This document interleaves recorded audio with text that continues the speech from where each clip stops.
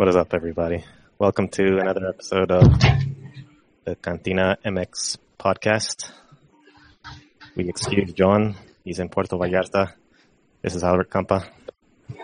And I'm here with, we just got another panelist to join. So we're with our regular panel of esteemed gentlemen, as John would say. And episode 112. And we're going to go into a lot of topics today. A lot of news, what's going on around the world of Mexican soccer. And but to introduce everyone, let's start with Dan from Escondido. How's it going? Dano. Pretty good, Beto. Evening, everybody. Happy to be here.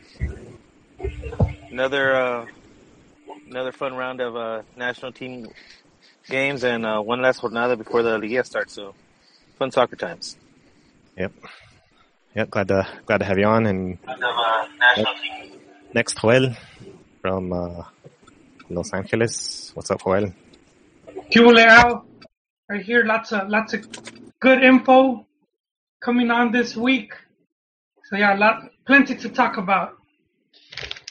Cool stuff. And then next in line in Los Angeles as well, El Profe, Cambio Rayas. What's up? Hey, Beto. How you doing, man?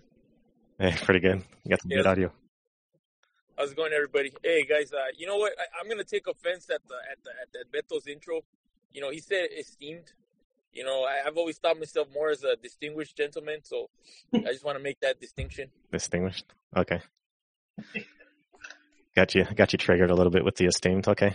Yeah, totally, man. My Jaimes are completely rustled right now. Jaimes.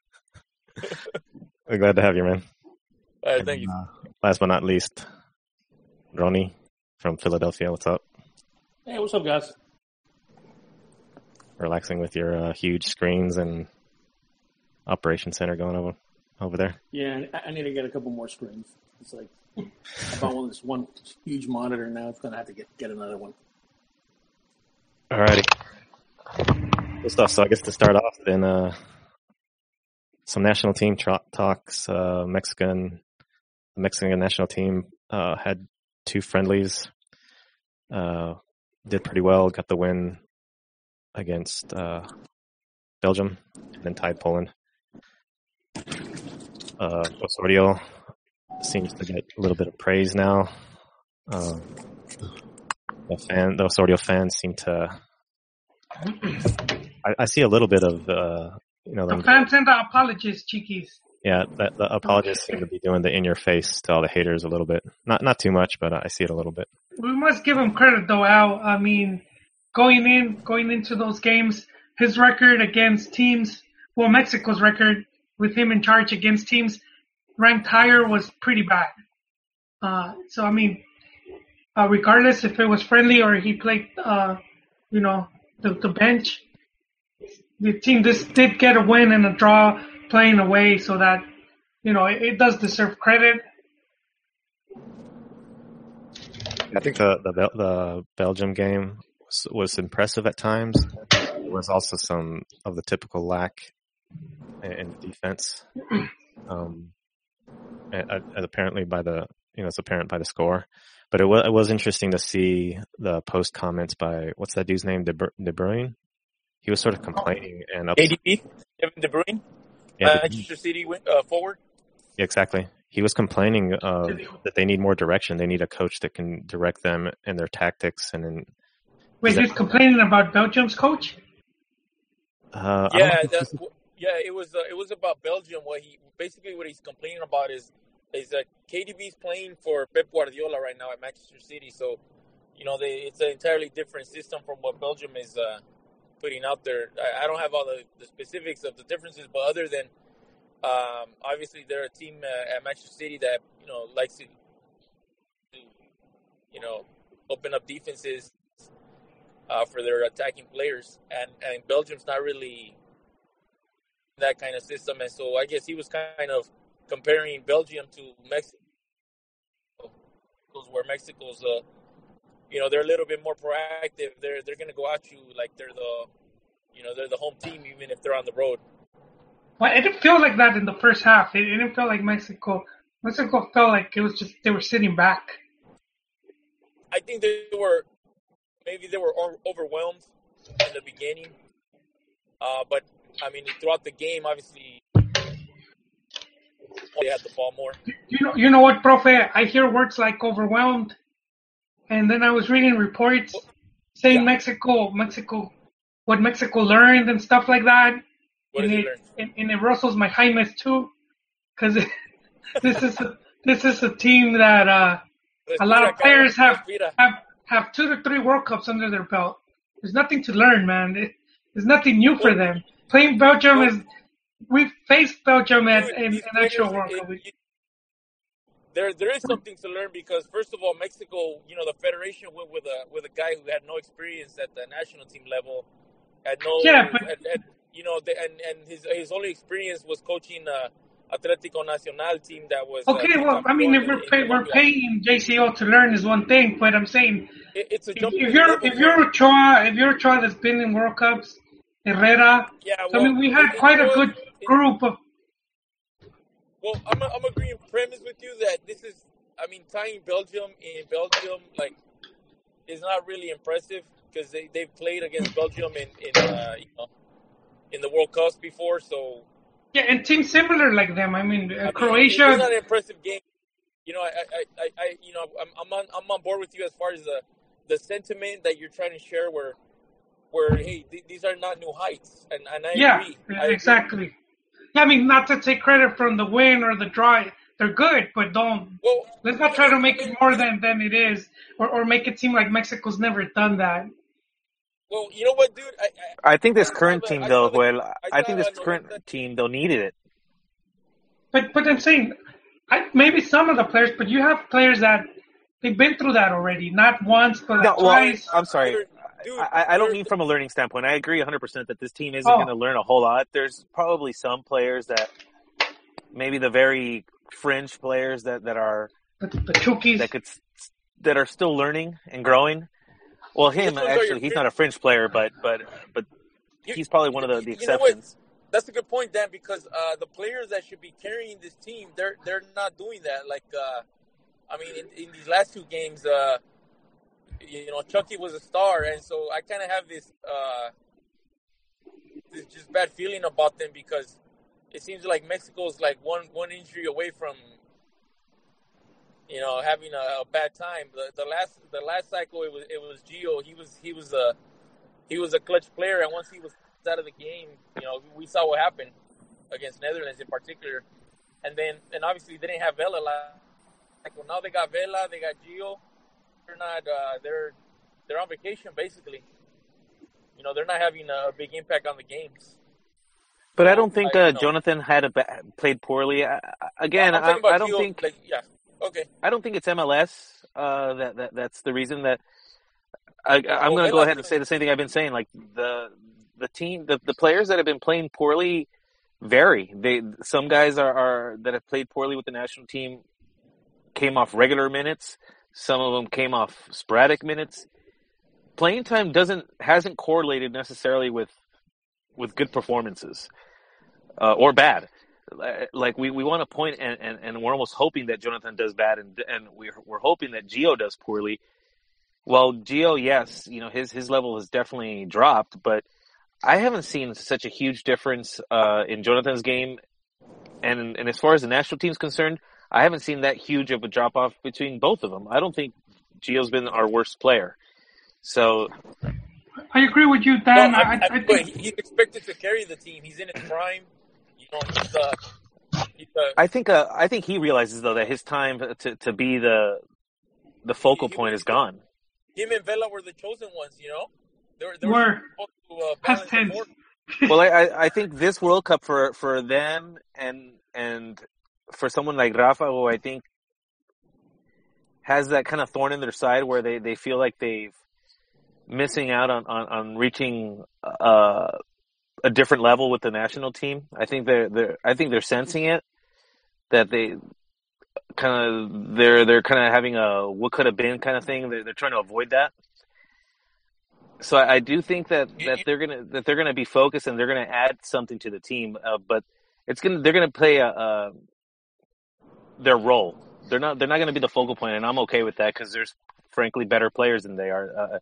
As far as in the attacking third, Well, there's like wait, 4 or but Shane, 5 players that are better than them currently, but so you think they still make the World Cup squad without question. based on the way they're going, or is it just they're based on their upside? Like they might wake up today Based on everything. I saw what the supposedly best of Liga MX had to offer in the Copa de Oro, and it was poor. It was poor. There was literally just a couple of players that managed to look okay. So I don't think they did anything to and especially those attacking players. There was players that had a chance to shine, and they didn't. They just didn't. So I definitely think Vela. Going to that World Cup, to the Gold Cup, you're saying that Mexico, we always pretty much, Mexico does pretty bad when it's that second Gold Cup, and that kind of always seems to be the case. Not justifying it, but the performances have always been poor every time. You know what though? I want to say I was happy with Guardado's performance. I didn't see the whole game. I listened to it on the radio, but I saw the 90 and 60 some summary that they do on one of the 90, 60, 90. 90, 60 revienta. And 360. But I think you're going with somewhere. You're going back to the Monterrey party with Jolie. Okay. Okay. The Salcido party. But yeah, you gotta watch out. That's I was with the salchichas. Look, Guardado. John's gonna be upset with you guys. Guardado's play to me was it was pretty good. I was happy with him the way he distributed the ball from the back. I thought it was Tom Brady second, or Peyton Manning, whatever your preference is, or Joe Montana. I thought the midfield did okay. I mean, I know Reyes had a rough go, but I mean, Herrera and Guardado were good. Yeah, I agree. And even still, I mean, not that I'm excusing the goal, but like one of their goals was pretty fluky. I mean, sure, like 90% of the goal had already happened as far as like the breakdown of the defense, but they did benefit. So I mean, I guess the way I saw these games play out just gave me hope that at minimum we got a round of 16 for sure. I feel pretty confident in saying that this team's going to go at minimum what they've done in the past, and it gives me some. Some hope that depending on the draw and depending on circumstances, that the team could so you don't agree with surprise Guardado's us. statement? You don't agree with Guardado? What did he say? Well, that they could win the World Cup. Yeah, that they could win the World Cup. That's his goal. He says, that's. I think that's what they have to say, and I think that's the way they should be thinking. Well, I'm not part of the team. I get to be objective and be more as a spectator, and I could look at it more objectively because they're not talking about the probabilities. They're thinking about what they think, about what they believe. So I that's what you want to hear from your leader, I think. Well, we can't talk about probabilities though because the pots are already set, and right here at the Cantina we've been playing with the simulator. No te excites. Not that time. The group draw simulator is the Sibian, and the results have been pretty favorable. We did 3. So the one I did, Mexico was drawn with Russia, Morocco, Iran. It's just like I would take that. Al, what did yours get? You had Poland? I'm trying to bring it up. I had I know it was Germany was the top team. South Korea. Let me find it. That sounds like a group of death right there. No, Iceland, I think, was it? Iceland. El Dan se lo olvidó. Germany, Iceland, and South Korea. And That'd be a terrible group. Iceland can be scary, man. They're familiar with Mexico, and South Korea's always played us well. Yeah. You got speed. So. Well, we beat them. We beat them in '98. I'm traumatized from the friendly that they played with. Drop ball, right? Yeah, that's the one where I'm always remembering when they played South Korea was him just brain farting and snoozing and just drop the ball in front of their striker, and then he just said thank you and just tapped it in. Wait, do you have like John's draw out? Yeah, his was he's gonna make me look up a map. You're gonna see my flag ignorance. John's was what is Mexico? No. South Korea. This a white cross on a red flag. Switzerland and Poland. Oh yeah. Okay. Hey, you know what? They're not too bad though. A little is kind of respect the way Osorio handled Lozano. Compared to the way Sven-Goran Eriksson handled Gio and Vela, where he kind of, threw them pretty much. But I think that was expected because the Federación was pushing. They were pushing the whole golden generation angle. Not only that though, but who was available at the time? I mean, I think at the time we were hoping and praying for Neri. Bofo and Venado, they're not too good. So he could have. I think he could have relied on them. And but let's oh not my get gosh, off are you topic. serious? Caballeros, let's not get off topic, man. I know, but that's just crazy talk. It is. It's profes.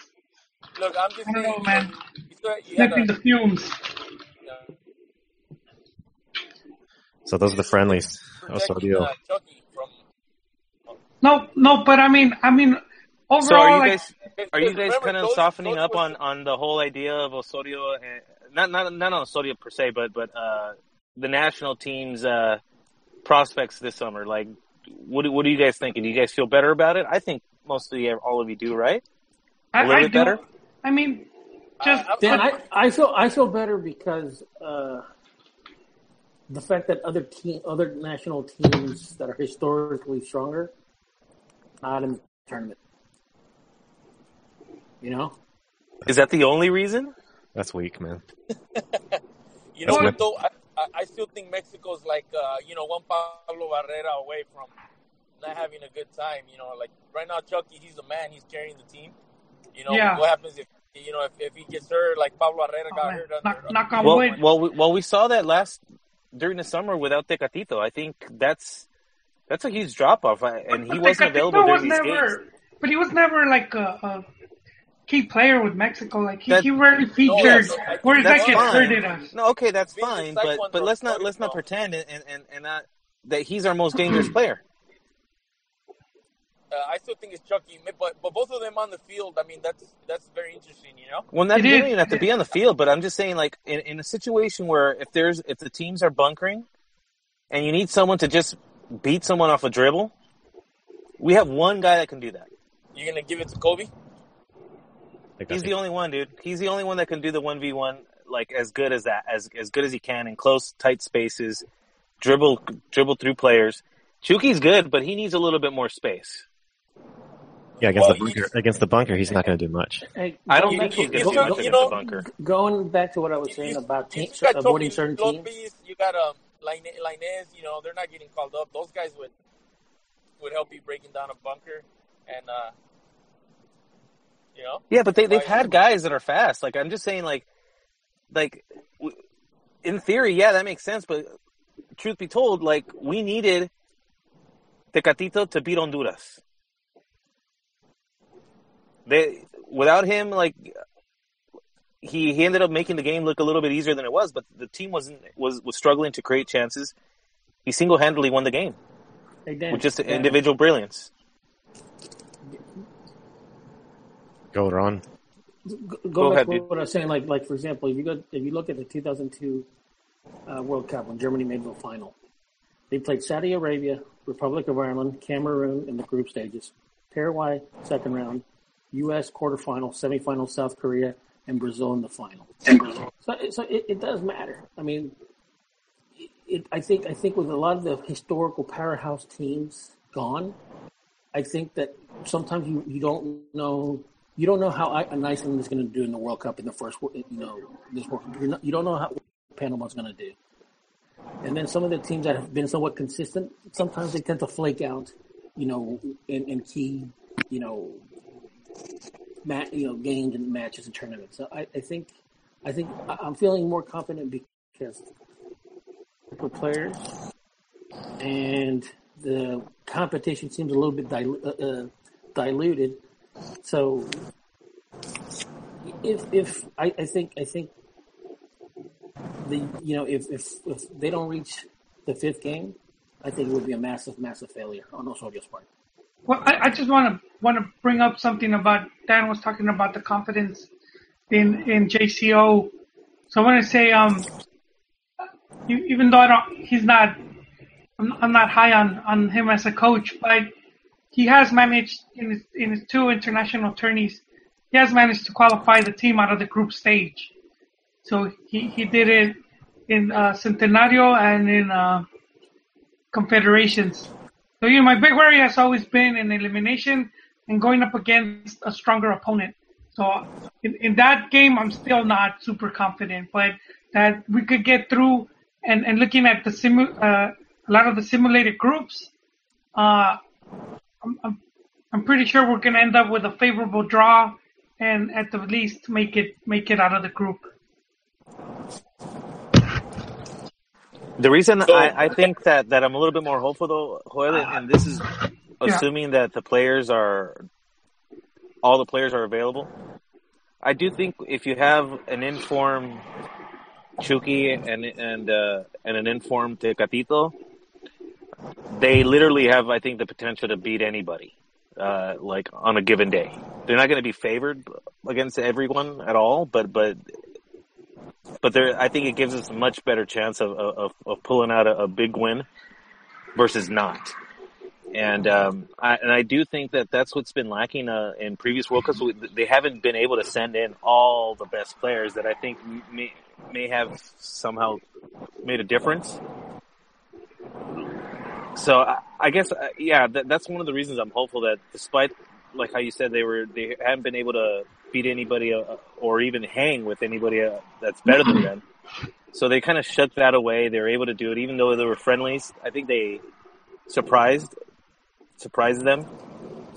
And even the second set of players, like that second 11, kind of showed some decent play. So that's why I'm mostly hopeful.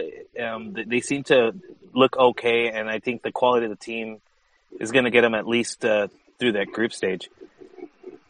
One thing I was hopeful in seeing that I don't think I've seen before with Osorio was I'm going to call it the 5-man backline against Poland. There's 3 in the middle and then the 2 wingers. That I think really helps.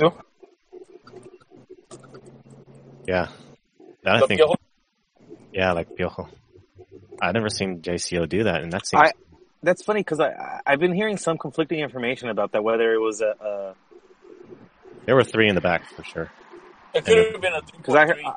I heard it was a 3-4-3. Yeah, that's what I was hearing too. But I guess it could shift.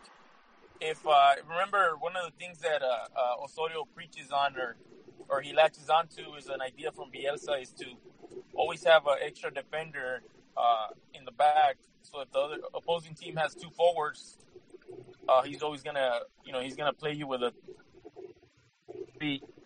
And if they have if they're playing you with 1 forward or like a 4-3-3, then he's gonna play you with a back 4. Well, in the Belgium game, he had Reyes sort of helping out, which was not helping at all. It was just terrible. You mean Reyes looked bad, or he just? Yeah, he looked bad. He got beat. He got beat like straight up 1-on-1 plenty of times, and And the second game, it seemed to be a little bit different with the three center backs, I guess. Where do they play Netherlands in Brazil? I think they over his boots over there. Robin was burning them like in the 90th minute, the 89th minute after playing a full game. He hasn't recovered from that. Oh, Reyes? Yeah, Reyes. He got broken down mentally. Yeah, well, in that game he came in as a sub for after Moreno came out hurt, and and he hasn't really ever since that game. I don't think he's had a good game with Mexico. Keep in mind though, he did have a tough task to try to keep things somewhat fair. He was going up against some pretty. What's that? He was fresh off the bench. Robin was, old man Robin. After 90 minutes, he's burning you on speed. That's what the hell's going on. Well, he's quick, dude. Come on, dude. He's this tall. He's not. Yeah, quick. He's done that to countless players, and that's what I was kind of alluding to the Belgian players. I mean, who's he going up against? I mean, those guys are making a lot of guys look bad. Lukaku. I mean, those guys aren't. I mean, they usually win. There's a reason where they play. Why they play where they play. Yeah, but Reyes play. Does he play for freaking Lobos WAP or Puebla? Well, no. The point is that guys, really good players are getting embarrassed by those same players, and just because he gets turned and gets smoked doesn't change the fact that would someone else have not gotten burned? I don't know if that's true. Dude. He does play for Lobos WAP, man. He plays for the Lobos WAP of Europe. Compared to Robin and all the other guys. Well, he's at Porto, dude. That's nothing to dismiss. He's not playing. That's the issue. And he was and he had a really good season in La Liga last year. It was a shame that he wasn't able to stay over there, but unfortunately, he's a guy that's being thrown out there, man. I don't. He's not my first choice to play that position. This guy Hey, so shifting topics. Sure. If you guys are ready, the TAS, or the Court of Arbitration, came out and made some judgment that Joel might talk more about. I'll just explain really quick how I understand it from watching the news. Apparently there's quite a few fines and punishments that the Mexican Federation has received, and the Court of Arbitration pretty much relieved Mexico of a few of the fines, but with a sort of a stipulation saying that if it continues, then the fines or punishment could be severe. And I think that's all it said was severe in describing the actual punishment. And so they got a. And so I don't know Joel or whoever. They can't yell Putin no more. Exactly. And the news outlet that I was watching was talking about possible points, and I think they're just grabbing at stuff. Point deduction, you mean? Yeah, point deduction as part of the punishment, not just fines, which would be during the World Cup or. That's not actually in writing. The points punishment isn't in writing or anything. It just says there will be a more severe punishment, which could be them. But yeah, no more yelling that stuff. So what are your guys' thoughts on that, or any information that you'd have, Joel, on? No, just the same. This Court of Arbitration, Joel, where's this Court of Arbitration located? Is this a Mexican court, or is this like a? Or okay, so this is like the governing body. It's like an international court for some of these matters, but I think, I'm gonna put my tinfoil hat on. I think FIFA's in on it too. I don't think Mexico will go against FIFA like that, and I think it's a way to get some of the heat off of them, like FIFA not doing anything about it, because the more noise, ultimately they're going to have to address the issue of Russia and Qatar, which is worse, you know. You're going to keep finding Mexico or taking points for gay slurs, but then you have countries where it's like much worse is happening. Yeah, they actually have laws banning the whole behavior, period. Yeah. Banning stadium or homosexual behavior in general, and here we are just yeah, basically making fun or chanting homophobic. Yeah, no, I see. There's a huge distinction. I think. I'm sure FIFA isn't exactly excited either way. It's just a kind of rock and a hard place for them because they know that from a PR standpoint they should be denouncing it, but at the same time you don't want to bring in too much attention to the subject because it begs the question. But you know, I think people are slowly getting over it and getting comfortable with the idea of it going away. I think it's a matter of time at this point. You know, it was fun until it wasn't, you know, and now like I don't see how people could still want to say it's fun when like it's just causing issues and it's potentially hurting the team you're there to see. But but that's just one guy's opinion. No, I think one of the things that they want to start doing is having like fan identification. So then like the people that get caught doing it, they eventually just get banned from going to the games. So I know at the World Cup, you know, the tickets have your name on them.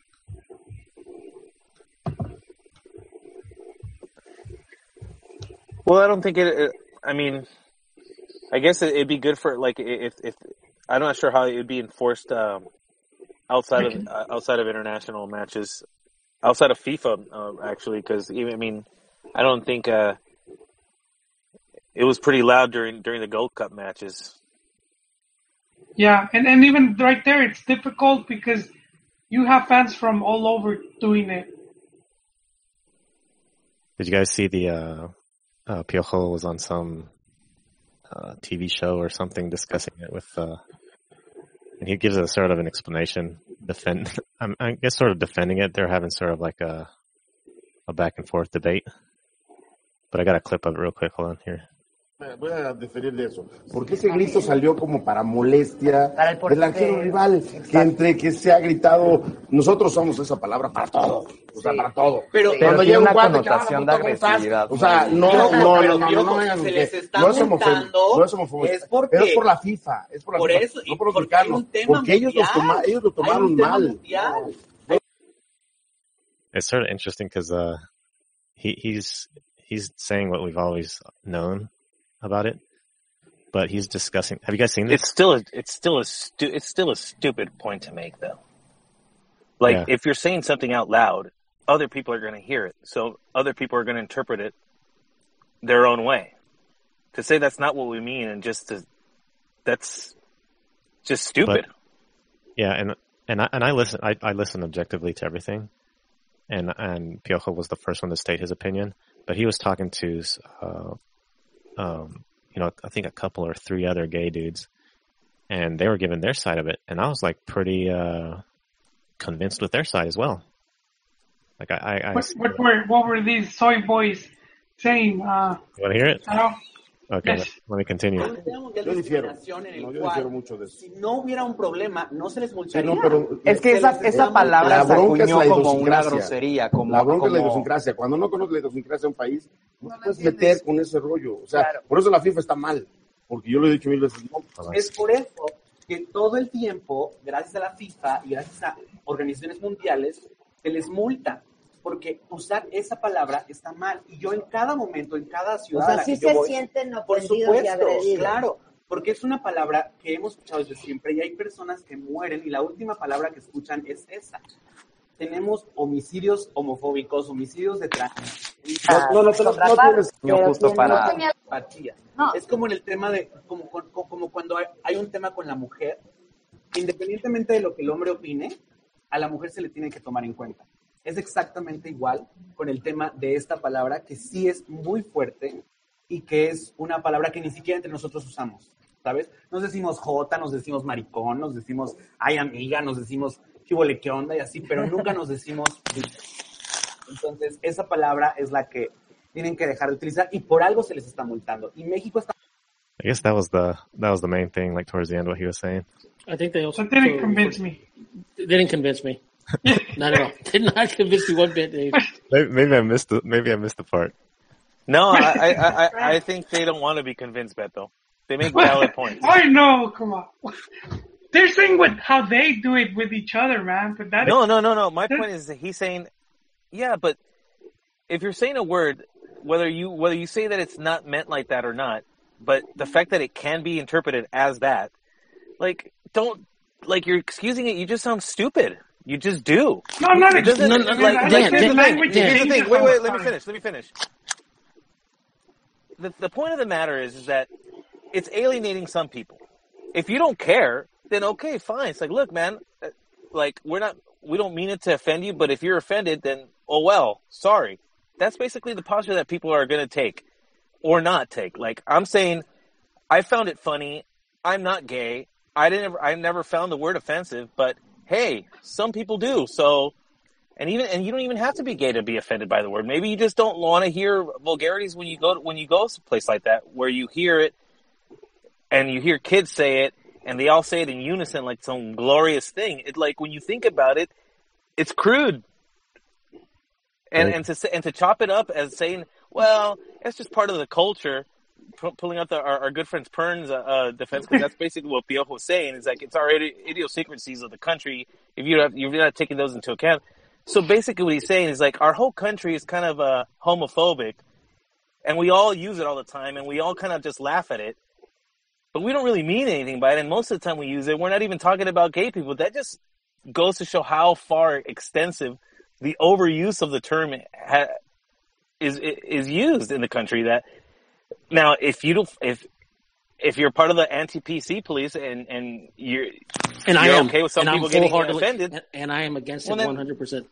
Yeah, no, and that's acceptable. But that doesn't give you the moral high ground because I reject the fucking moral high ground from the get-go. It doesn't give you the rank.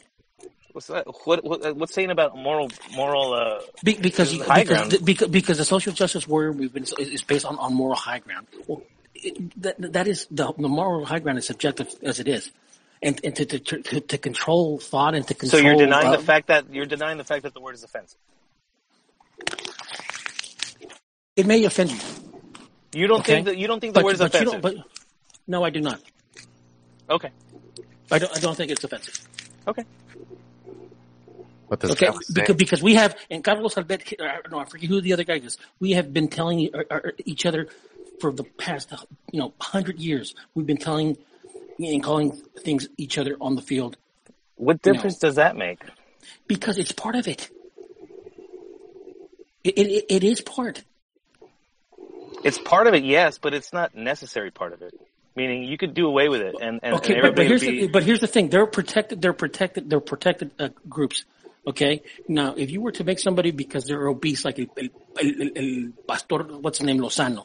I don't know if you remember, or if you remember him. Tacos al pastor Lozano. I know. I mean, so okay. So no one's making a fuss because someone's making fun of someone because he's fat. Okay. Again. Okay. Wait. Compare apples to apples. Ron. Do you have no one cares about the fat? No one cares. 90,000 people screaming at you. There's only certain. Do you have 90,000? Compare apples to apples. Don't just say one thing, but compare it.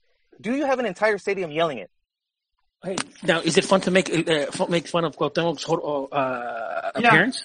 No. El jorobado? Well, the goalkeeper. But no one says anything. No one says anything about that. Again, do you see 100,000 people yelling it? What's that? Do you hear a chant? El jorobado? Oh! I guess you've never seen Cuauhtémoc Blanco play on the visiting side. Well, no, but I've never really been to Mexico City to watch the Mexico national team play. But somehow I'm able to hear the puto chant loud and clear. I've never heard jorobado chanted super loud. Dude, Jesus, they even have. No. You're gonna tell me they chant it in unison, the entire stadium? No, but people just chant, randomly. No.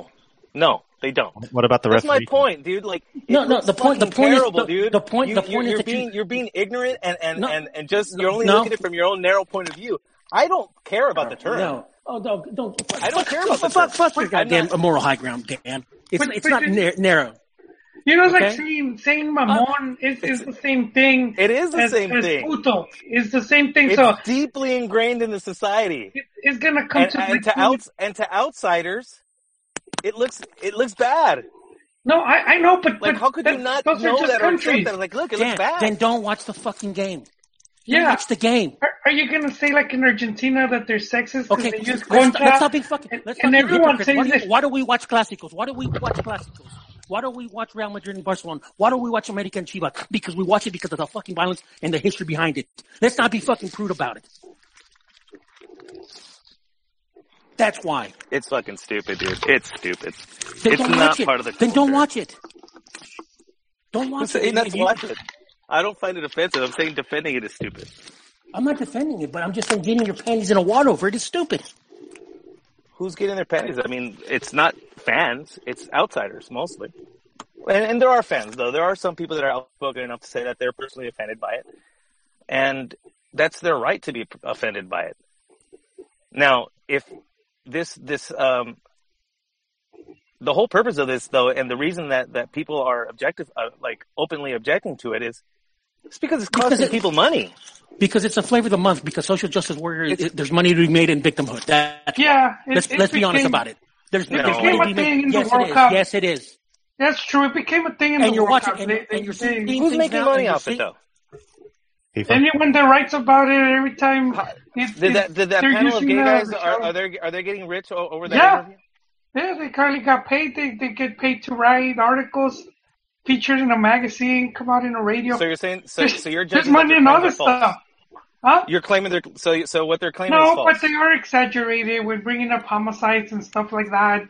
You're not going to see the fans, rounding up or looking for gay guys to beat up or anything like that. I just think that as a society, if you're going to say, well, we're just like making homophobic chants, it's part of our culture, without accepting that it's kind of wrong, it just sounds bad. But see, that's limiting it. To me, it's limiting it to just that.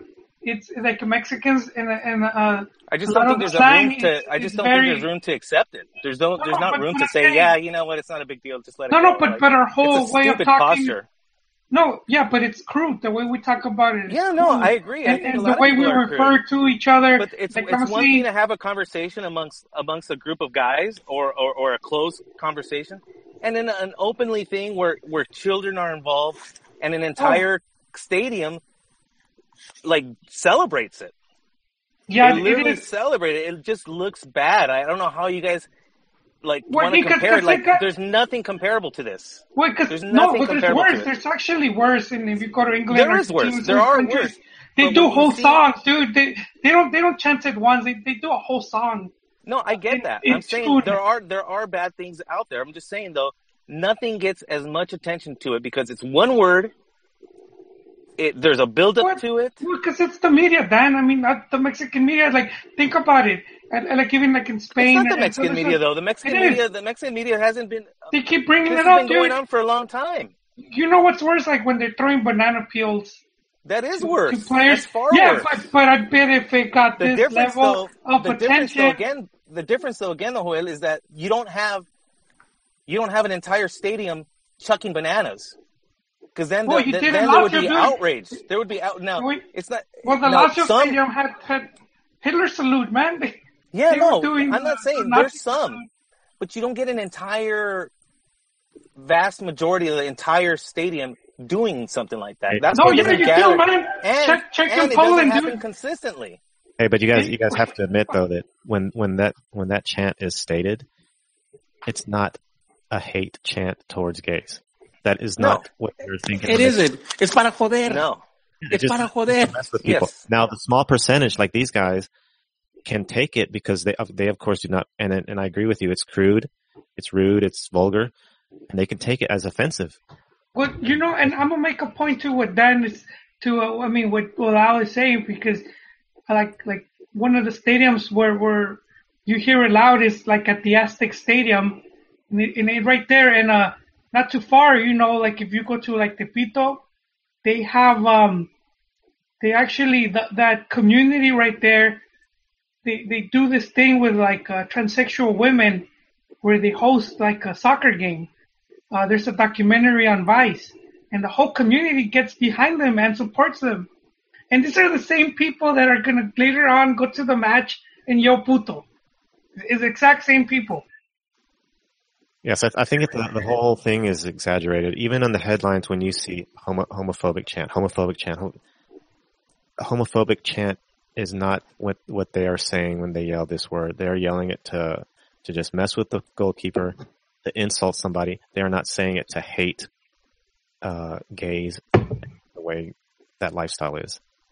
So I think there's a little bit of exaggeration. But it's exaggerated to you though, Beto, but I think there's a further element that people in general, not in general, but I'm saying some people generally find just the use of it offensive. Is like, dude, like how backwards are you, or how like old fashioned can you be, or how like. But there's all I agree. And there's a point in time where it's like, should we while it's not the worst thing in the world, clearly. But is this something that we should really be continuing just because fuck you? And then there's a strong element of the chant being continued because of that. Like, there's like, no, you're not going to tell me not to do it. So that's kind of I don't know. I just think it's a childish posture. There's a professional class of. I'm not going to pretend that I wasn't like I did it. Like I said it. I used to go to games and I've said it. Like I'm not going to pretend that I didn't. But I'm all right, you don't want us to do it anymore? That's cool. It's not a big deal. Yeah, I think it's not a big deal. I've never said, believe it or not, I've never said it because I don't watch games in groups and stuff like that. I tend to always, be by myself, and especially the last 15 years when I go to games, I go there as media. So, but what we've been hearing the puto chant for 20, 25 years. I mean, it's like people wake up, it's like, okay, what's going to offend me today? What's going to offend me today? I don't think that's the case at all, but okay. Okay, what, 20 years?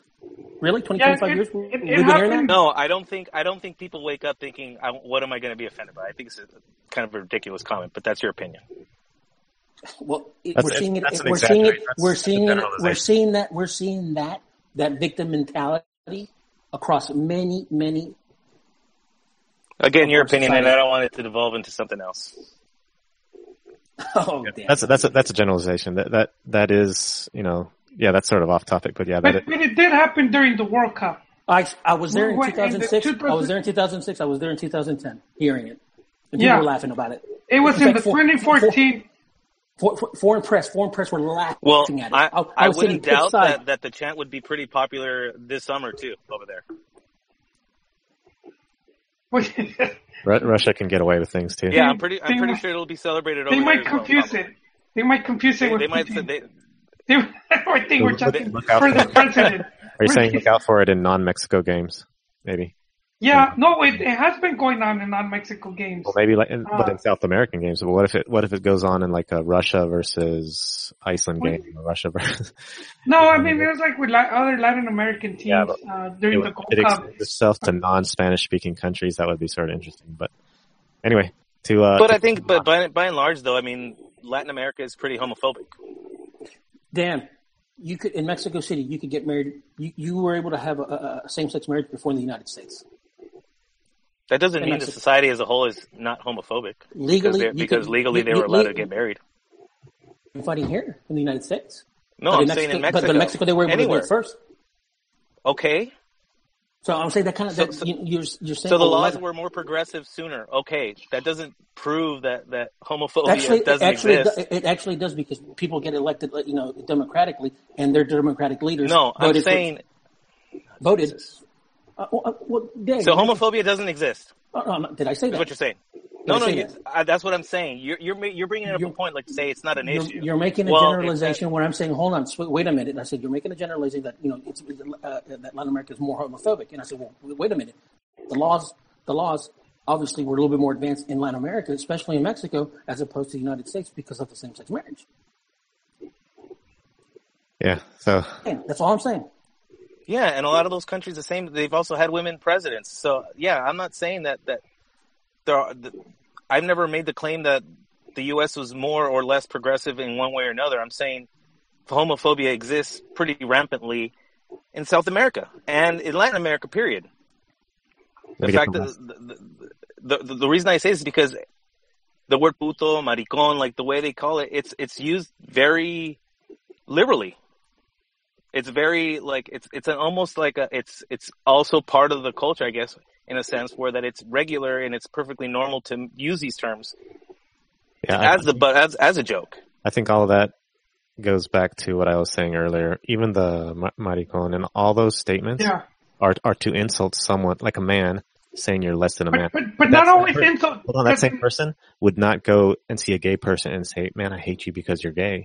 Or call him that. Yeah, but I guess the point is that the gay person would say, "I'm offended," or someone else might say, "It's like, why do you have to use that term to insult someone? Exactly. Why is that an insult?" I don't do it to insult because, like, I have close friends and family, and I'll be like, "Ronda maricón," and they'll reply, and I'll be like, it's almost term of endearment.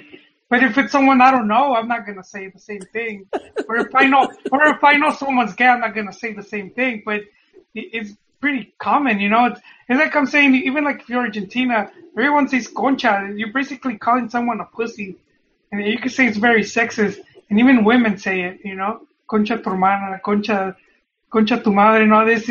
It's part of their vocabulary, man. And it's like, it's funny. Am I gonna feel insulted here in the U.S. and go tell them to the other country not to use it because you're being sexist and demeaning to women? Because that's what started happening with the puto chant after the 2014 World Cup. It came from the U.S. But where's it happening though? It's because it's global audience. But it came from the U.S. Yeah, the but whole protesting you're not came getting from any the of these U.S. protests. It was never really an issue in Mexico. That's why I'm saying it came from here. So you have people from here trying to tell another country like what's good or what's not. And that's actually the point that I was trying to make. It's because they're international audiences. That's what I'm saying. If they were saying it, I could, not that I'm excusing it, but you could kind of use that argument if it was just, who's to be offended? It's only like within our own culture. It's one team doing it to another team. But when you're doing it from one country to another, well, then other people are going to be viewing that aren't part of that culture, that aren't part of that country, that aren't used to or don't know that it's used so liberally, that it's just a term they use and that it's not necessarily being meant to use as a homophobic slur. If you watch wrestling, the whole stadium would yell, "Suck it," and you're pretty much saying "suck a dick," Yes. She's homophobic. And that was wrestling, and that's a bunch of little kids. Oh, dude! And they were doing that. We've talked about this before when other times it's come up on the subjects come up, that the hypocrisy is thick. There's a ton of hypocrisy that the U.S. that anyone in the U.S. can point their finger at another country and say you're doing this because we're just as guilty. Yeah, you suck. Yeah, no, I'm not saying that there's not hypocrisy. I'm just saying you can't just say that it's okay. My point is like, look, man, we shouldn't be saying it because it is kind of vulgar. It is wrong. Like, I mean, that's my personal opinion. I'm like, I don't think it's something that needs to be continued it's no longer clever. I think at one point it was kind of clever because one fan base that hated another fan base like eternally thought it'd be funny to do it, and it got momentum. Alrighty, so to transition, I guess I'll say a last word, like on my morality topics of things. Even when the ref makes a mistake and you see the Mexican fans yell the "Cule" chant, that's sort of offensive. Like any type of vulgar word is something I wouldn't do. And then you have what's that Colombian dude that played for Monterrey doing the slant eyes thing? The slant eyes thing, and I haven't heard anything about that since. And that's sort of like, messed up. And then, but anyway, I would agree with you, Beto. I mean, if you're gonna reprimand someone for doing one thing, then you should do it evenly. And his apology was totally bull, because he said in his apology that that the people misunderstood what he was doing. So you weren't making fun of the fact that he was Asian? Yeah, exactly. Like he was saying that pretty much. What were you doing?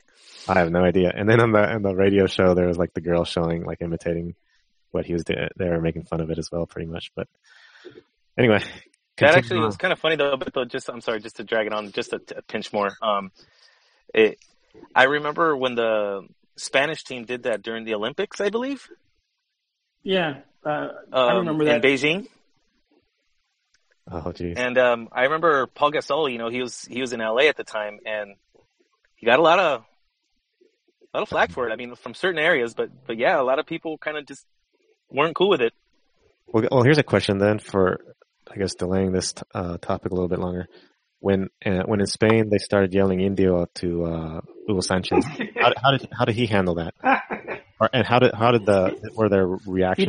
He developed thicker skin and made it a point to succeed. But he just let it slide, pretty much. It turned to applause leader. Yeah. So he shut them up. Play on Are you saying that we need to have a homosexual all-star? Hey, if they could. Is that what you're saying? That's what we're lacking? We need a superstar soccer player to come out of the closet. If they could take a dick in the eyes, they could take an insult. He shouldn't be as typical. Boy, John's really going to be disappointed in us if he listens to this.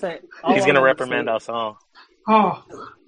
All I'm going to say is that I think that I know it's a global world, but I think it's wrong to impose one's views on another, because we both know, use the word like El Negro Medina or El Negro Cantante, or we use Moreno, we use El Gordo, El Flaco, stuff like this. So, you know, maybe a Mexican American that doesn't have that much, I guess, exposure to Mexico or Latin America and stuff like that, they may see that as offensive because, oh my God, you know, they call me negro or whatever. So, but, you know, you're saying it like if you're in Mexico, you're in Latin America, you're saying it with a term of endearment, as opposed to, you know, a hateful that you know, that black guy or whatever, you know? Yeah, you know what, Ron? Yes and no, Ron. Because, I'm sorry, dude.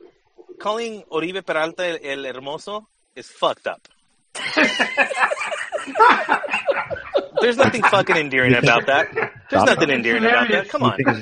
It's funny. Yeah. I mean, when I first heard it, it's like the irony is thick, you know, like it's funny. It's super ironic. But let's not pretend that it's nice and that, like, I'm sure he does not like the moniker. La Chilindrina hated that moniker. So it's not like it's just, is the culture, do we like to razz people? Yes. But it's not widely like just generally globally accepted. There's a meanness to it too. I think when they're talking about it, Hermoso, they were talking about because the guy's he likes to dress well and he likes to be independent of how he looks. No, it was definitely them being ironic. I think that's fine though. I think growing up and having tough skin and getting not severely bullied, but getting picked on is something that happens and something that's, you know, it's fine in life. You get you through. I disagree. I mean, not everybody's wired the same. I'll just say that much. I don't think that most of I'm just saying, like, I don't think that just because one person's ability to withstand shit talking or bullying is greater than someone else's, that it makes it okay. Yeah, it doesn't make it. But you have. It's not saying it's okay, but you have to admit that it serves your interest to develop thicker skin and to not show people. Of course, but I'm not going to force, like you said, I'm not going to force someone to have thicker skin. Mm-hmm. I can't force them to like not be offended by something. You can't do that. Of course. No, I know, what I can do is control my own behavior. I said, like, I was guilty of saying the chant. I've seen the light, so to speak. I realize that it's wrong. I realize that that offends people. So I won't do it again. The point that I sort of am making is I don't think that someone should say or even fine Univision broadcasters for calling Oribe Hermoso. I think that should continue on. Unless he comes out and says, can you guys please stop it? Then sure, go ahead. But if opposing fans want to call him Hermoso, then I'll be it. I was just making the point that while people are saying something, Ronnie was trying to say, or maybe Joel was saying that it was kind of like it's all in good nature, but I'm like, no, that's just mean, dude. Like you're calling someone who's literally kind of unattractive, who's unattractive, especially his before he got cleaned up and before America's like PR people like got their dazzling that's what like cosmetologist hands on him. You know, before that he had the funky grill, he had the ugly hairstyle. He had the awkward. He's awkward already. Like on there, like he doesn't look like an athlete. He doesn't run like someone who you. No. I mean, like everything about him is ugly. I'm his biggest fan, dude. I mean, he's one of my favorite players of all time. I'm a Santos fan, dude. He's one of my favorite players of all time. Dude is ugly. That's what let's not BS. Like that moniker is just mean spirited. Rival team. Just mean. Like there's. I mean, it's funny. But let's not pretend to say, hey, man, we're doing this because we like you. No. I'm practically saying his face. That actually came up as like an insult to him because people were so butthurt when he initially got called up because they didn't like him because he was ugly, because he was unathletic, because he's awkward on the ball and just looked weird. Doesn't have that beautiful striker, Luca Toni type of body that just like, that's just like, oh man, this guy's a stud. Yeah. No, like everything about him. So they called him El Hermoso, like 100% to be ironic, and it's fun, like it is easily one of the funniest things that I've heard. It's as far as interesting. nicknames. It's interesting you mentioned all that because I would like to hear like his take on that. El Primitivo. I'm sure he likes being called out. Man, Primi looked like his face was on fire, and like the only thing to put it off was the wet brick. That guy's pretty bad. So, he got it bad, man. Sorry. Yeah. Look, man, like when you could laugh at them, dude. Like I agree, man. They're funny, but man, they're mean, dude. Like I would never call someone like that to their face. Like so, for someone to just like, I'm just gonna throw that out there, for the world to just. I got a question. Digest and regurgitate. I got a question for you, Dan. Yeah. Would you, if you ever met David Falteson, would you tell him? How do you like that gran golpiza que le dio? I was about to ask you, Dan. ¿Qué tal con el putazo que te dio Cuauhtémoc? Oh, man. Chicken, you have some audio on that? Yeah, can you? We need to give our viewers, our listeners, the backdrop on this, though. Okay. About Falteson. Doesn't everybody know this already? I know, really not. Oh, okay. Okay, no, you're probably right. I was pretty new to it myself, Dan. So explain it while I queue up this clip. All right. Well, back in I think it was in 03, 04. Around there between 2002 2004, America played in Veracruz, and that was around the time where TV Azteca, Jose Ramon, and David Falteson and Andres Marin were really attacking Cuauhtémoc Blanco. Match, they were having the press, like the presser reports and stuff like that. But there was a window. There's a wall, and there was a window above. And David Falteson was leaning back, translucent window where you could see Cuauhtémoc Blanco leaning over, and he saw that that Falteson was leaning up against the wall. Without thinking it, boom, he hits him, right? And obviously it was a cowardly thing to do. You're not supposed to, as much as I hated, as much as I disliked that Azteca and stuff like that, you don't hit the press. You don't physically, attack them. But over the years and stuff like that, Blanco, he offered his apologies, and they actually tend to laugh about it.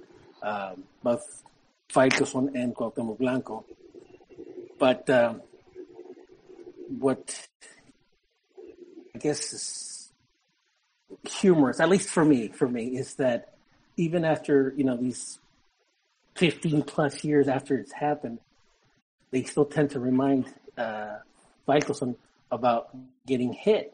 And so every time that, David Falteson tweets anything, usually the first response is that they make reference to the day that he got hit by Cuauhtémoc Blanco, but But what's really, I guess, well, for some funny, but it's kind of pretty genius is that how tie in what he's saying and make reference to the day that he got, assaulted by Cuauhtemoc Blanco.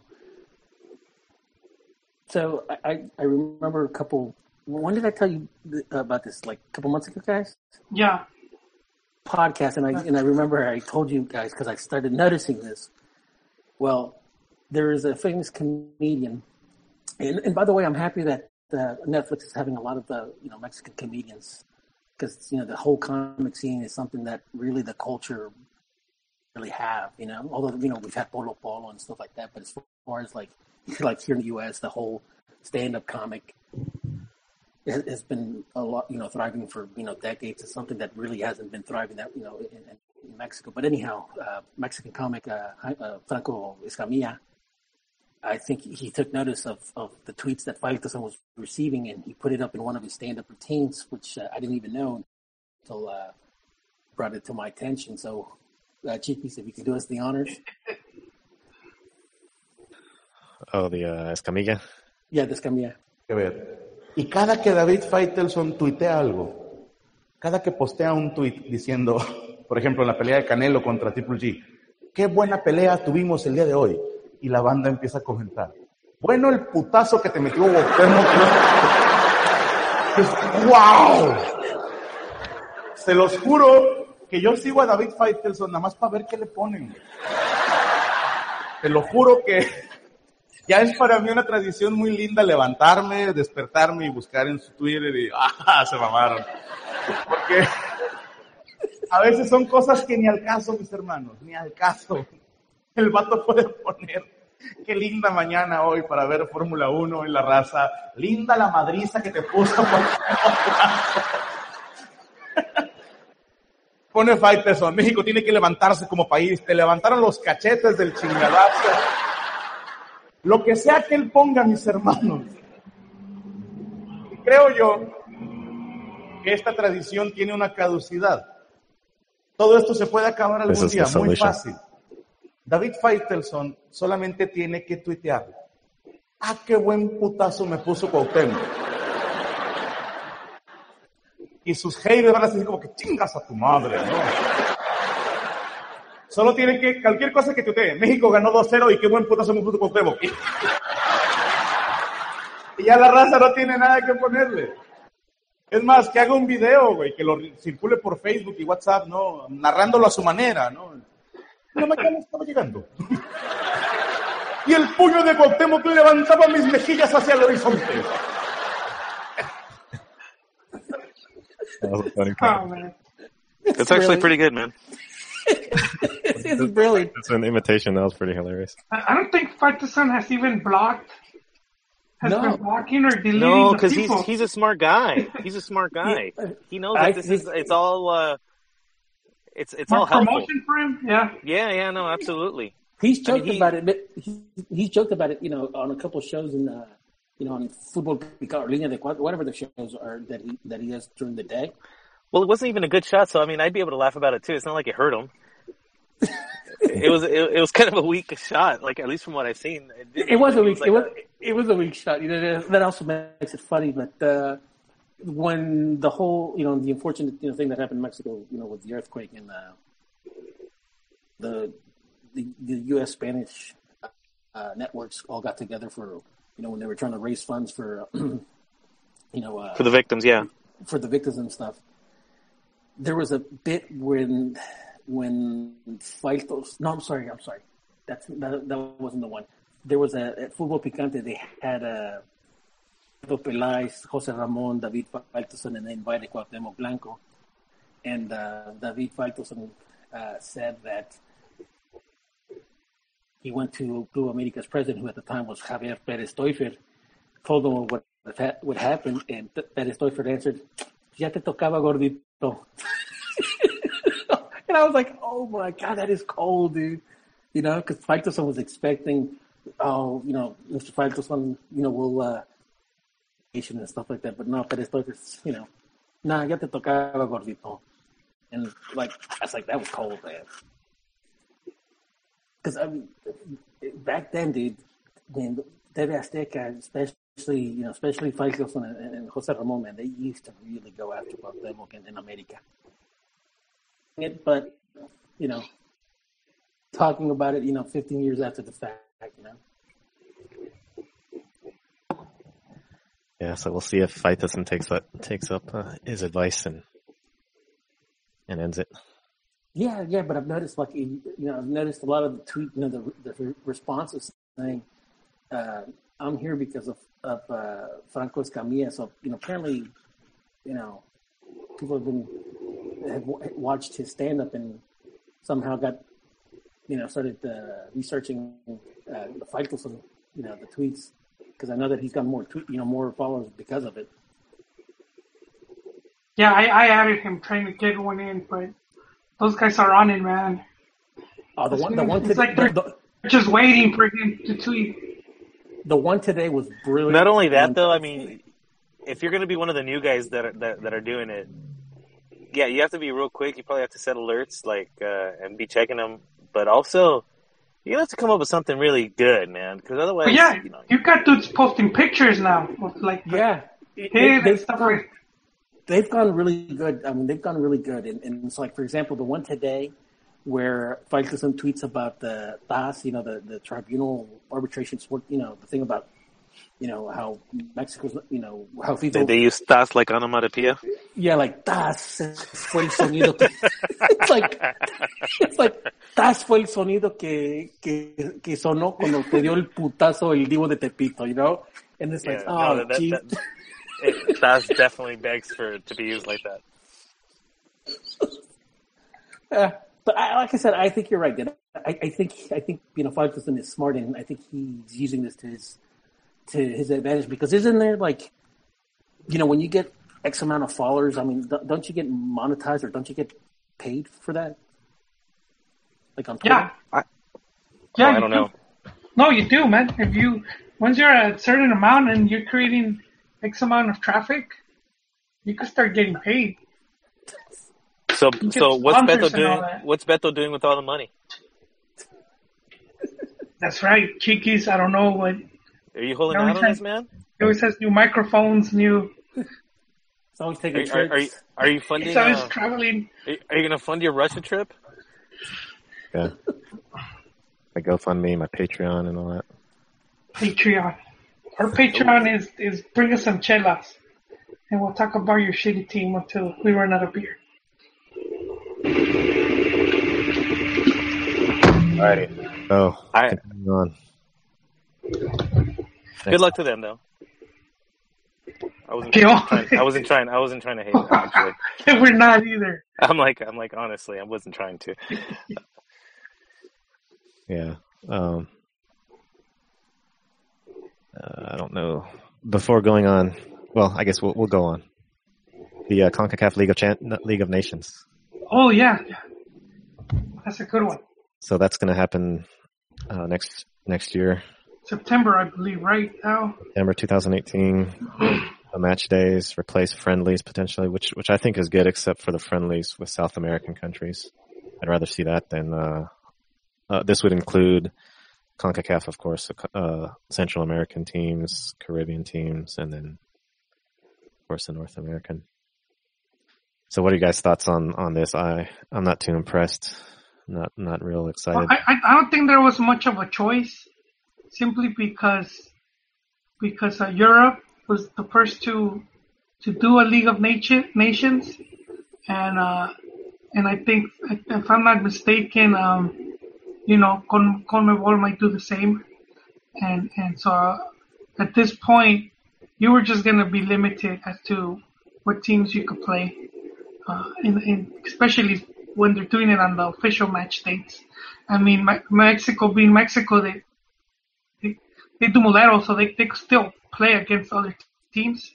So I mean, that's just the way of, the way football is changing, even with the World Cup going to 48 teams. So I mean, who knows, man? I'll let it run its course before judging more on it. But I think part of it is because I think World Cup qualifying is not going to be as competitive, with more tickets available now. So World Cup qualifying just got watered down. So I think a League of Nations it's another way of keeping some of the games more competitive. I'm wondering how the FMX is going to recoup their money, because they've for many years now they're used to making over 100 million within the 4-year World Cup cycle. Because they play these quote unquote Moleto, games and the contract that they have with some Soccer United Marketing. So, I haven't heard or I haven't read anything from the FMX, officials that, like before, I remember, reading club owners and stuff like that when they were against, like the format of the Champions League, CONCACAF League, Cup or stuff like that. But, I haven't heard or read anything from the FMX owners or regarding this, if it's going to be beneficial to them or not. So I'm wondering how they're going to make their money, because the money that they were making off the Moletos, that's what was financing the youth and obviously now the women's. And so it's going to be interesting to see how this is going to play out in the years to come. Yeah, so an article says that it will feature 41 member associations. The dates and schedule, format, and stuff will be announced next year. It will serve as a qualifying competition for the CONCACAF Gold Cup and will feed into a ranking system that will be used for seeding in the World Cup qualifying. The competition is expected to benefit smaller countries in the Caribbean and Central America who rarely play matches outside of official competition. So are we going to see Mexican Z teams playing this thing? Well, I guess there is some implication for qualifying, but I'm trying to. Is this going to be home and away? If it's a league format, it should be home and away, correct? Yeah, I believe it is, Ron. I'm looking at on the CONCACAF website. They had a CONCACAF League of Nations frequently asked questions, so they have a PDF. I guess it's this is going on in UEFA and other confederations. So what's the difference between that and say the Gold Cup? Is it like a full-on league where everybody plays everybody? Well, this is going to serve as almost like a qualifier for the Gold Cup. Yeah, it would be a league. There was even let me see where it talks about. It's going to be 3 leagues. It's going to be 3 leagues based on rankings with promotion and relegation. Well, I already saw what would be the one league with Mexico, and it's basically the Hex and the teams that failed to qualify to the Hex. It's a lot of the same teams, So add Jamaica, El Salvador. Let me look for it. Let me look for it for you, Dano. I'm just assuming that those would be the teams. Oh, you're pretty Haiti. It's Curaçao, I believe. Curaçao. Oh yeah, me and John are fans. For example, they were saying here on the frequently asked questions, it gives an example. I will say, Joel, they were the nicest of the journals that I met. Oh, Curaçao. While we were waiting to get our accreditation, they were the coolest. I thought they were kind of happy to talk, I guess. Anyways, go on. It will be divided into 3 divisions based on sporting level with promotion and relegation between the divisions. Another thing that it says here is this the end of friendlies between CONCACAF teams and those from other confederations? It says here, while the opportunities for friendlies within the FIFA International Match Calendar will be limited, there will still be space for these type of encounters. In broader terms, the League of Nations aligns CONCACAF with the general movement in the world of international football away from low-stakes friendly matches.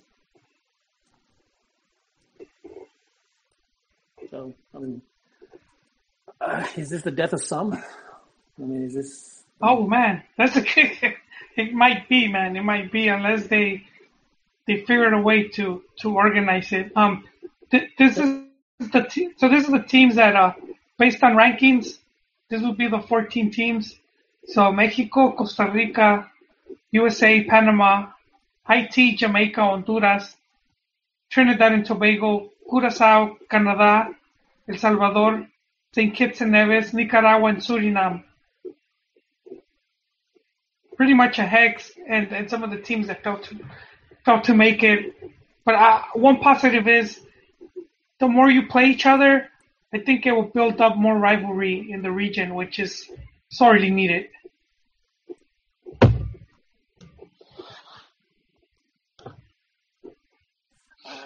More rivalries between. I was gonna say, Ronnie, that soon they, I believe, aren't they working on a eliminated tournament, like a tournament of the eliminated? I read about that. I don't know how true that is, though. I mean, I don't think, Sounds awful. Italy, they're not gonna lend themselves to that, Yeah. To the indignity of it all? Yes. Especially when all those teams usually get offers to play anyways, because, like, say that you might draw Mexico, you're going to want to play teams from this area, so even a lot of times teams that didn't qualify, you'll still play them just to see. I don't know if you guys noticed that. No, yes. National team. Let's play Honduras. They're in CONCACAF, so they'll resemble Mexico. Yeah. You see a lot of that, yeah. I don't see Chile. I don't see Italy. I don't see Netherlands lending themselves to some shit show. Pity party. I don't. I mean, that's. I don't know if you guys remember, but there used to be a liguilla for in Mexico for the teams that were going into relegation. And it was kind of like the playoffs for the losers, And this is actually before I was into the league. This is something that happened, if I'm not mistaken, in the 70s and early 80s. So I still wasn't a fan then. But from what I've been told, those games used to be pretty exciting affairs. And it's funny because it's like, when I first heard or read about, the Consolation World Cup, between Chile and all those, it's like, nah, these teams are not going to lend themselves to it. But then it wouldn't be the worst thing. I mean, if it's like, I was thinking about the Liga MX, relegation playoffs, and it's like, well, maybe they could be pretty interesting matches, where they're trying to fight for their lives, but I mean, they don't have anything they don't have any skin in the game, There's nothing to fight for. But, I don't know. I hope it doesn't happen. I think you're better off just, those national teams, they gotta go back to the drawing board. I'm just saying, I'm thinking, how are they going to be making a lot of money off this? I don't know. I'm just thinking, like, are they really going to be able to sell out a bunch of stadiums? I mean, I'm sure in Mexico, as long as they hold it away outside of El DF, I think they could fill it up. Well, I mean, to answer your question, Dan, part of it is because it's in a FIFA date, so you're bringing in your top players. So, and like, at least for Mexico, fans don't care who they play. They'll go see them. And if on FIFA Day, so you're going to be getting the top players. You're going to be able to see the top players. And for the small teams, I guess, because they're facing some decent competition for one. So I mean, I think that's how they'll make the. Because I just think Mexico benefited friendlies here. I know a lot of people.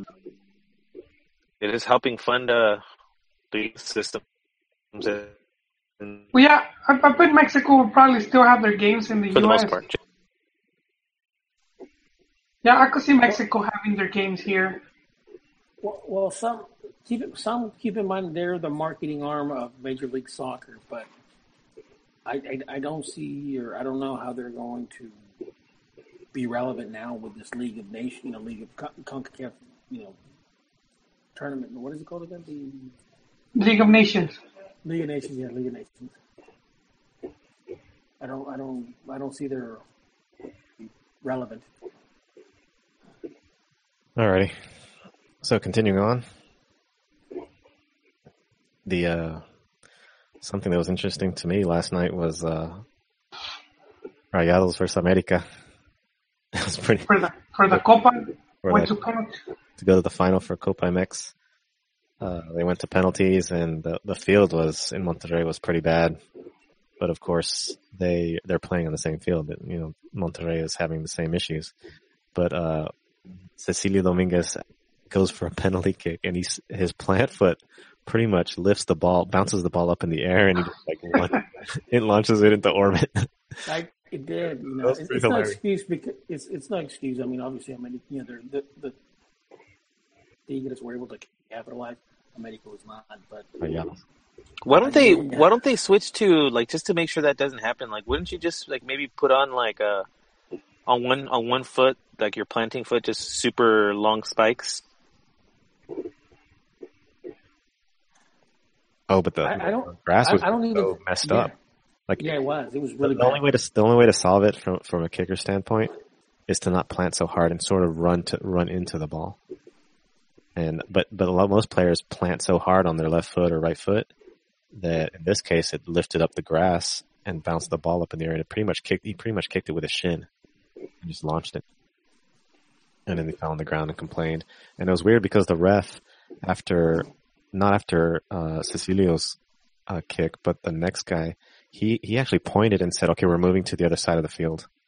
And then people complained, and then they ended up just staying on that end of the field and finishing it off. And Lainez missed a kick, and they ended up losing. So, well, I do think keeping it there was probably the most fair thing to do. Yeah, I agree. And it was interesting. Miguel Herrera didn't complain too much. I guess he knew America didn't really play well. And keep in mind, America, and he got criticized for this, but Herrera really wanted this tournament to begin with. Because he did make a good point that before Copa MX at least had you were playing for something. You were playing for the Copa Libertadores. Now you're not really playing for anything. So I don't know. What do you guys think about that? I think that this would be a great win for Monterrey and for Mohamed, because then if he goes into league and wins that's way more impressive than Matias Almeida winning 2 Copa MX and then a league, because it wasn't in the same year with the league, I don't believe. So the whole flavor of the week comes back into question. Almeida was, Almeida needs to go to the national team and all this talk. And now Mohamed is if he wins Copa MX and then league, he's for sure. Yeah. But and Mohamed already has 2 league titles. So this will be his third with his third team. Yeah, I see Almeida was getting a lot of praise, mainly from my Chiva hermanos, but if you were to compare him to Turco and even to Piojo, he's not at their level. They've been far more consistent. Despite winning the Copa MX in league play, Almeida hasn't been that. His numbers haven't been that good. This is the second time he fails to qualify to league. So, just because I think there might be a race for the. Do you guys think winning the league should be a prerequisite to coach the national team? I think if you're a Mexico coach, yeah. Yeah. Yeah, if you're based in Mexico, then yeah. And it's pretty much been the case, for the longest time. Because I'm just thinking going in. Somebody like Rafael Puente Jr. Yeah. I don't know, man. I think when you're able to do something like that to me is pretty impressive. Yeah, but then you jump to a big team. You don't just go directly to the selección, you know. Yeah, because I understand what you're saying, Dan, but keep in mind with the national team, you have a lot more egos, and you're having to manage a lot more egos. And don't get me wrong, I've said it since day one. I think what Rafa Puente did, taking the team and going up a division, I think that's amazing, especially in Mexico. And I hope the fact that they've competed relatively well and with the limited resources that they have. Yeah, it is amazing. It really is amazing. But again, I think with the national team, I think you have to have a manager that also knows how to manage a lot of egos. Okay. Yeah. No, I get that. Personalities, because you're not really teaching them how to play at that point. No, when you're going to America, you're not teaching them. You're not really teaching them at that point. You're managing them to a large extent. So. Yeah, and Dan, to go to that point that Profe Cambiarrayas was making earlier, how De Bruyne, or however you say his name, they didn't really like the coaching on his team, and he's kind of because he's working with Pep, so he's bringing the high niveles, and you're gonna get that too, with the selección when you're gonna have players like kind of react that way, especially when you have the bulk of the national team in Europe now, and so then there might be some of that too. I just remember thinking like Piojo. I always remember him as being a bit of a bombero. Oh. like before he went to America, he never won anything, right? He was basically. Atlante, I just remember him going to teams. And was it Monterrey? He was with Tecos, Atlante, as a coach, and he also, I think, and if I'm not mistaken, he also went to two finals, lost two finals. In fact, one of them was against a really Chiqui Dracula was horrible, absolutely horrible. I think he had ejected 3 players from Monterrey. I think they lost to Pachuca.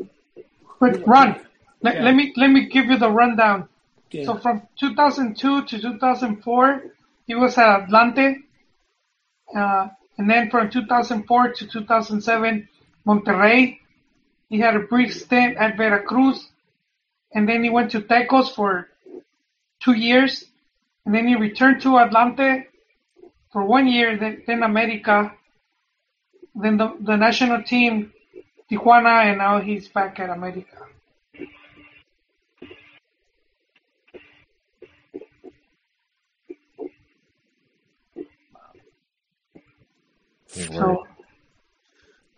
So man, he's been at it since 2002. And he only has one league title though.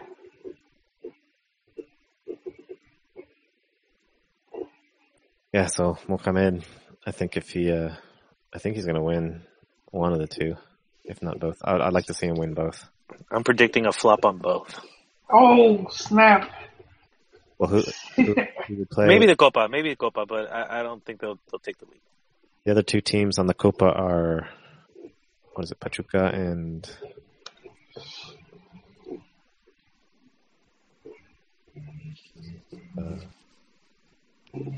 Xolos? Oh no, it's Pachuca and Atlante.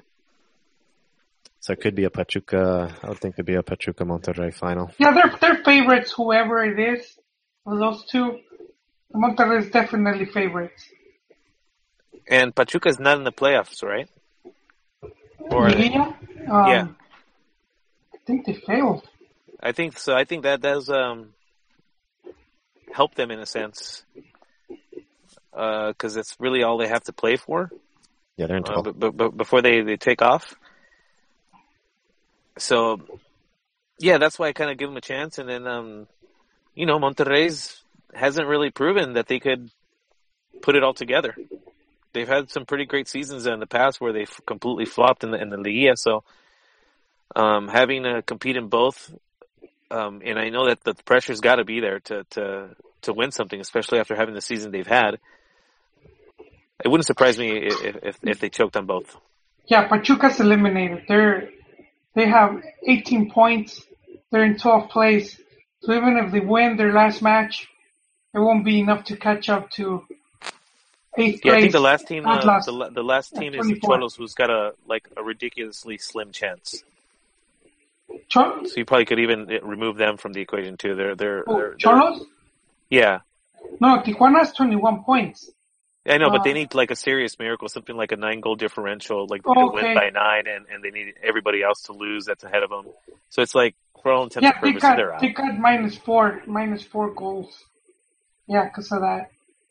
Cruz Azul still has a chance. Hopefully they get in. I want to see them get in. Well, yeah, but then they also have a minus 1 goal. So if Atlas I think wins, all they have to do is win. No, Atlas is above them. Speaking of Cruz Azul, is Chelito Delgado going back to the team? I thought I saw something He's still about. Playing? Yes, that's what I thought. I thought I saw a tweet or something about it. I think he was selling empanadas or something. You know what, man? He was one of my favorites, man. He was awesome. He was awesome during the regular season, and then once Liguilla came around, he just, disappeared. Yeah, but they've got to get back into the league again.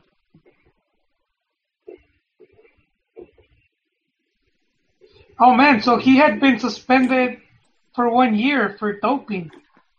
Chelito? Yeah. Oh shit, I didn't know. He was playing in Argentina, Rosario Central, where he originally came from. But, in August of this year, he said he would like to retire in Cruz Azul. Give me that fat check. He pretty much wants to retire here, Yeah, he wants to come back. Who knows if they'll let him. Legend. Cartucho quemado, man. Yeah, we don't need that stuff. Cruz Azul, man, they've had their delanteros have been cartuchos quemados, dude. Cartelucho quemado is the last guy. Yeah. One thing that's annoyed me is apparently in Monterrey, they're not going to allow fans to wear their jersey because the Monterrey fans are so silvestres. Apparently they end up brawling and fighting and causing all kinds of violence. So I think alcohol has more to do than the jersey, but that's just me. Oh, so you're with me on the morality of alcohol, and it's Oh man, wait, just. Well, there's responsibility when it comes to serving alcohol, and I do think that security should be kicking out that belligerents. They shouldn't be allowed to stay in the stadium. It freaks everybody out. I know it freaks me out, man. I hate it. Like, I don't like really being around drunks. So it's like, for me, that's what I'm saying. Like, no one wants to be around someone who's like completely wasted like that. So I think if someone's already like that at the stadium, just kick them out. It's like, sorry, we gotta. And they could easily implement some kind of ordinance like that, but they want to make the money off beer sales, so they'll continue to sell. But it's irresponsible. Don't they lower the alcohol content at beer sold at like assembly places? Maybe at events you're catering, where you water down the beer. the alcohol. Well, that's for profit margins, but that's neither here nor there. Oh, okay. No, I wish, Dan. I wish, man, but you need beaucoup cash to get the beer license. No, I know. What? Yeah, especially up here, dude. Did you say Buntu cash? Beaucoup. Oh, what is that? Too big. It's too beaucoup. Too big. Oh, too much. All right. Dan recognizes that. Too substantive. That was from from Full Metal Jacket. Does it ring a bell, Hoyd? I've seen that, but it's been a while, man. It's the scene in Vietnam. Yeah, when they're the scene in Vietnam with the when prostitute. and they were trying to get the batting lineup. Anyway, moving on. Yeah. Beto's going to be offended by this. Oh, snap. I'm sitting here. Earmuffs, Chiquis. Earmuffs. It's inappropriate. We just say earmuffs and Chiquis knows covers it. I only watch Rated G movies. Cock. Balls. Sorry. Oh, dude. That's another one of my favorite movies. Well, I guess it's getting to be that time. So, do you guys have any other things you want to Last call, Chiquis. Yeah, last hot take. I'll go. Yeah. Last thing, just since I'm alone and I don't have John's support, I'll happily be the Sunshine pumper. Yeah, but I'm gonna figure that one out to say it quicker. But yeah, reason to be happy, reason to be hopeful with the national team. And yeah, I'm gonna stick to my guns, man. Down with Rayados. I hope they fail. I'm not gonna lie. I'm hoping there's a hope factor in there too. It's not just what I think. I'm hoping. Yeah, I would say this. I would say the same as a partial Tigres fan. Out of the two, I prefer Tigres, but and that'd be an ultimate troll too. Yeah, I wouldn't have no problem trolling as well if Tigres does win. But I somewhat have and I think it's my despise for all the fanboyism behind Almeida. I actually want to see him do well. But so yeah, that's sort of a weird reason to want Monterrey to win Copa and Liga, but there you go. As far as okay, so because you want Mohamed to outdo Almeida. Yeah, I want Almeida to sort of be, and maybe it's yeah. I just it's funny you mentioned that. You know, the America fans have the whole Odiame Mas thing going for them, but I gotta say, at least in my personal experience, Chivistas tend to get under my skin a whole lot more. Oh, I had no idea that. Not you, Joel. Not you. Oh. You, if anything, you keep it a little too real. Maybe actually, like, you go past it to the other side of, like, not real. But, no, I see what you mean. There is a Chivas hype machine, and we do tend to exaggerate. It's funny though. Like, and I don't see this happening with anybody else though. And maybe because it's all a Mexican team, but every time you discuss the national team, whatever hole the team has, it's always like suggested to be filled with Chivas players, and that just like I'm like that can't be the only solution. Are Regal's ears tingling? They should be, because I was definitely thinking about him. Yeah. Oh man, no, I'm gonna be, last take for me. Obviously, it's Cruz Azul. I think kind of feel for their fan base, man. They've been put through the ringer. It's almost like that meme where it's like, stop hitting him, it's already dead, or he's not even moving anymore. So it's almost to that point with Cruz Azul now, man. It's like, but yeah, they should qualify because playing at home against Veracruz, who has lost, I think their last 6 away games have all been defeats. It's kind of funny because this could be like their, the one where they break that, they break the streak. But yeah, if they don't make Liguilla, it'll be like a really big fracaso, and who knows what might happen. But the big news going out today, and at least this week, is that Cruz Azul already signed Caixinha. Paco Gémez's contract ends at the end of the season, so it looks like they're not renewing him. he just had a bit too many problems. He would. I don't know if you guys remember when he challenged I don't know if it was another coach or a periodista to meet up in some corner so they could fight. And he always had like outbursts. And one of his last ones was when he said Cruz Azul was not a big team. So I mean, I think the Gemes experiment is over. So Caixinha already coming in. But it'll be interesting to see what happens with Cruz Azul this week. With my Chivas eliminated, that's where my, Did Paco Gemes already get booted? No, but they're not renewing him. Did they already say that?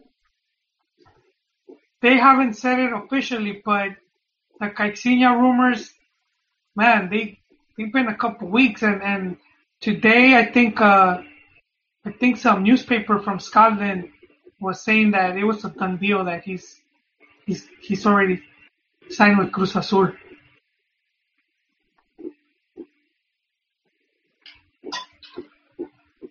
Yeah, I'd like to Cruz Azul do well and get in and at least compete a little bit.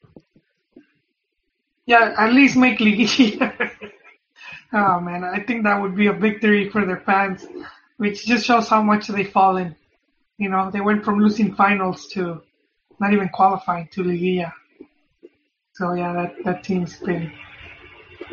Gemes just couldn't take the heat, man. He couldn't take the pressure and the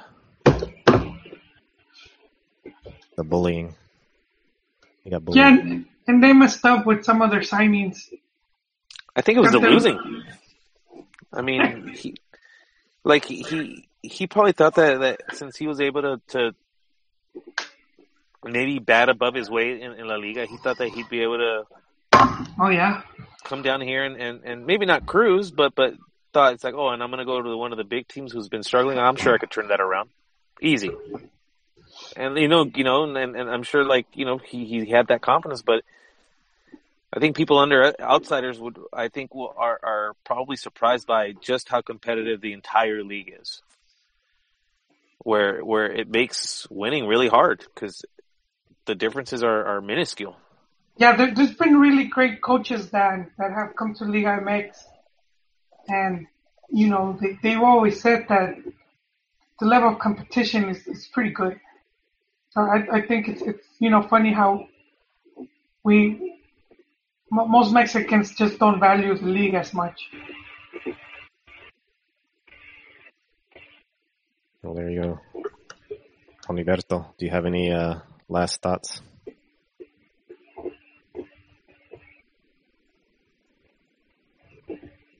Ronaldinho.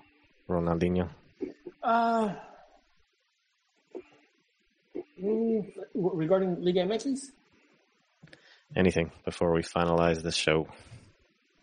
Yeah, it's actually, in fact, I was talking to Joel about this before the show. One of the things that I've been reading a lot, in social media, on Facebook and Twitter, is, and obviously, with the U.S. out of the World Cup, obviously people are trying to, make sense of why they're not why they didn't qualify and stuff like that. And for me personally, I think that it seems like there's, especially, from what I've read, and there's been a lot of tweets and Facebook posts that I've read, that they're blaming the pay-to-play system, the whole club format that the U.S. has. And granted, I'll be the first one to admit that, at least to develop players. But it seems like one of the things that I've read, which I don't see the basis for, is that they've either tried to politicize U.S. soccer and how they develop players. Because then, like one of the tweets that I read, they were talking about now that the U.S. soccer are administered, by rich white, men from the suburbs and stuff like that, and I think that's unfair because the U.S. in general, like the U.S., what they've done is they play, more people play organized soccer in this country than any other country in the world. And then part of it is because of, the system that they've had before. And let's be honest, I mean, the U.S. in the span of 20 years became a top 20 team, and that's not easy to do. And I think that some of them will rather just burn Rome and start new than to see what works and what doesn't work. Because, and I know, and I've told this many times, it's like I wish that Mexico had the secondary and the high school sporting culture that the U.S. has, because Mexico doesn't have that, in terms of junior high and high school and how they. Because, for example, how the NFL and NBA and MLB, how they are able to get talent. And I understand that developing a Major League Baseball player, developing an NBA player or an NFL player is a lot different than developing, a soccer player. Hugo Sanchez, once said that one of the reasons why he thinks that he was able to succeed so early on is because before he ever played one professional match with Pumas, he already had I want to say over 50 international games under his belt. And I think that, the club format has allowed or did allow a lot of players international because traveling is expensive. So what is your take on that, Beto? I sort of agree. I've seen a lot of tweets, I think the same ones you have, and it's sort of been annoying me, because I see the deficiencies and I've expressed them on the show from a different point of view. And I've actually replied to a few people, which normally I don't, and maybe, people won't like me anymore because of that. But I think the emphasis that I'm seeing is that the poor kids who are being slipping through the cracks or not getting a chance to play in these high-priced clubs and traveling teams need the opportunity. And you know what, Beto? It's interesting you bring it up because I had told Ron with the whole slipping through the cracks, and a lot of times it's just poor organization on our part. Like if you live like in the inner city, we just lack that sense to organize, to find the right venues to be connected.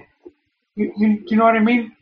Because I know people that will start leagues, like Sunday leagues, and they go out and they rent the fields, and they get the teams and they get the people to pay for refs, and but they do that sort of as a part-time job type of thing, where they're making money just to organize the event, but we don't really have where we think further ahead, where we say, okay, how can we organize with USSF or get, what do we need to do to get our teams to qualify and go play in these other tournaments that are more likely to get scouted.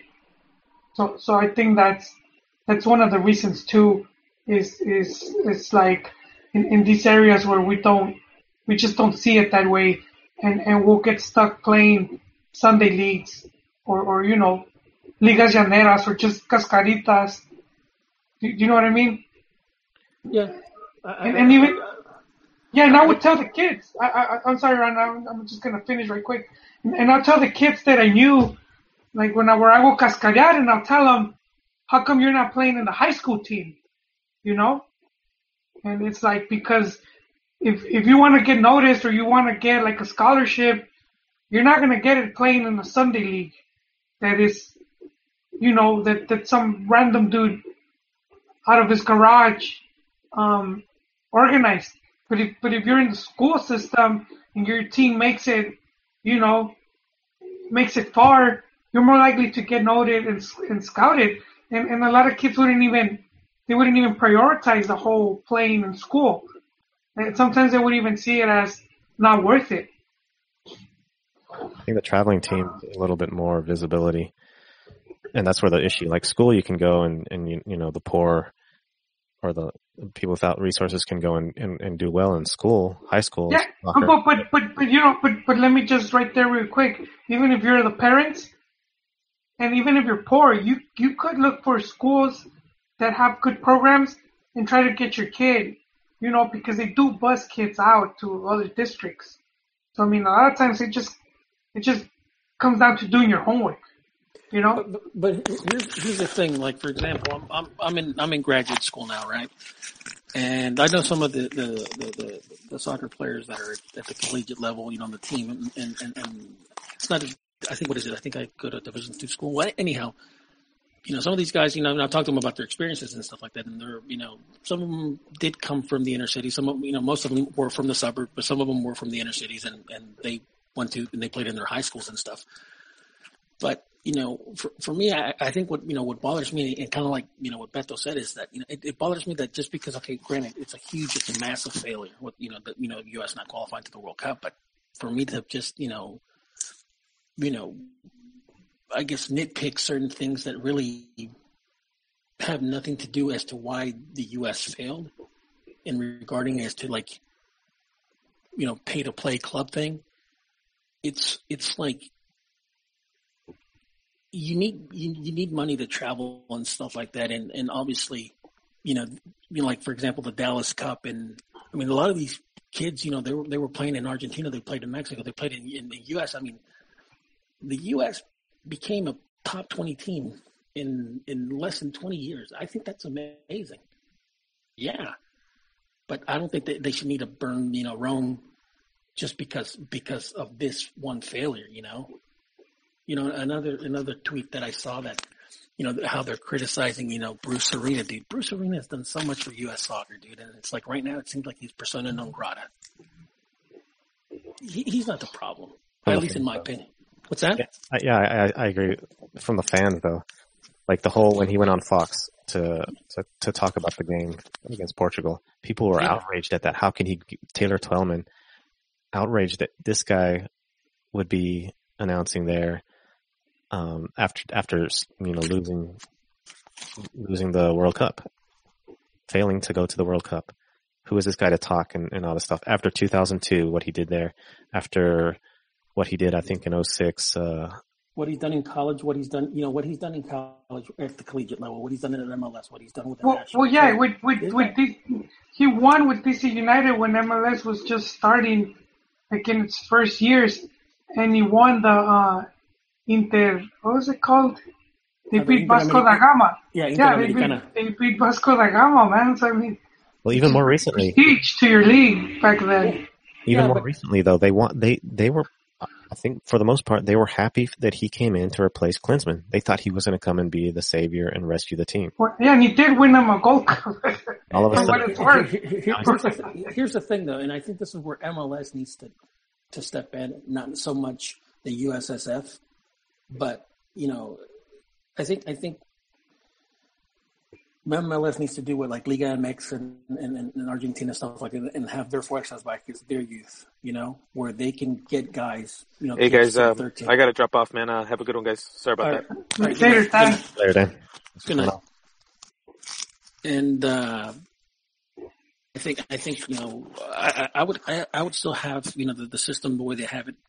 But I think that the Major League Soccer has to be more proactive as to really going after high school, going into the inner city, going all over the places, not just blame.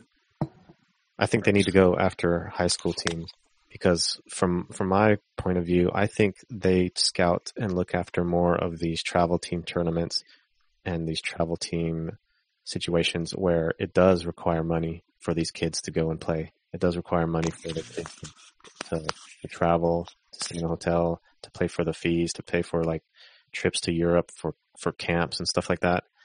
And that's where the people may slip through the cracks. But my whole thing, and I told this guy that they're pretty much like trying to chop a tree with a butter knife. The whole problem is the kids in the U.S. aren't playing soccer in the streets, aren't playing soccer every waking moment. It's not the greatest sport that they want to strive to play because of NBA and other distractions, even iPhone and Nintendo and all these games where people would rather do that than than play a sissy sport like soccer. And so you don't have the talent that other countries have where it's more passionate. And I think a lot of people are asking for that passion, or asking for Sunday leagues, even for not just young kids, but like older kids, to just go out and play soccer and have fun. And then maybe the passion will grow and spread, but I don't see it happen anytime soon. Yeah, I mean, I'm starting to, get more involved with it now that I have, my nephew. He's 5 years old, so he's starting to, it's fun actually going to his practices and stuff like that, and starting to see, how the system works, But no, that's really my last thought of the night. Cool. Well, I guess we'll end it there. Thank you, Joel, for coming on. Always, Chiquis. And Ronnie, America can have some better luck in the league. In Liguilla. I don't think they're going to win it, dude. I think they'll get far, but I don't think they'll win it. Alrighty. Well, thanks everyone for joining, and for those who I see in the chat may have taken offense. Come back and join us another time to take further offense. We're always free to offend every now and then. Yeah. But remember, it's just we can agree to disagree on a lot of things, but remember the game. Still love the game. Yeah. Just focus. I mean, I think if we all just focus on, the sport, and that's it. There's other stuff that are just extracurricular, but it's all passion for the sport, and that's what unites. So, thanks everyone for listening. I will have this episode on iTunes for future listening tomorrow, and we'll talk to you guys later.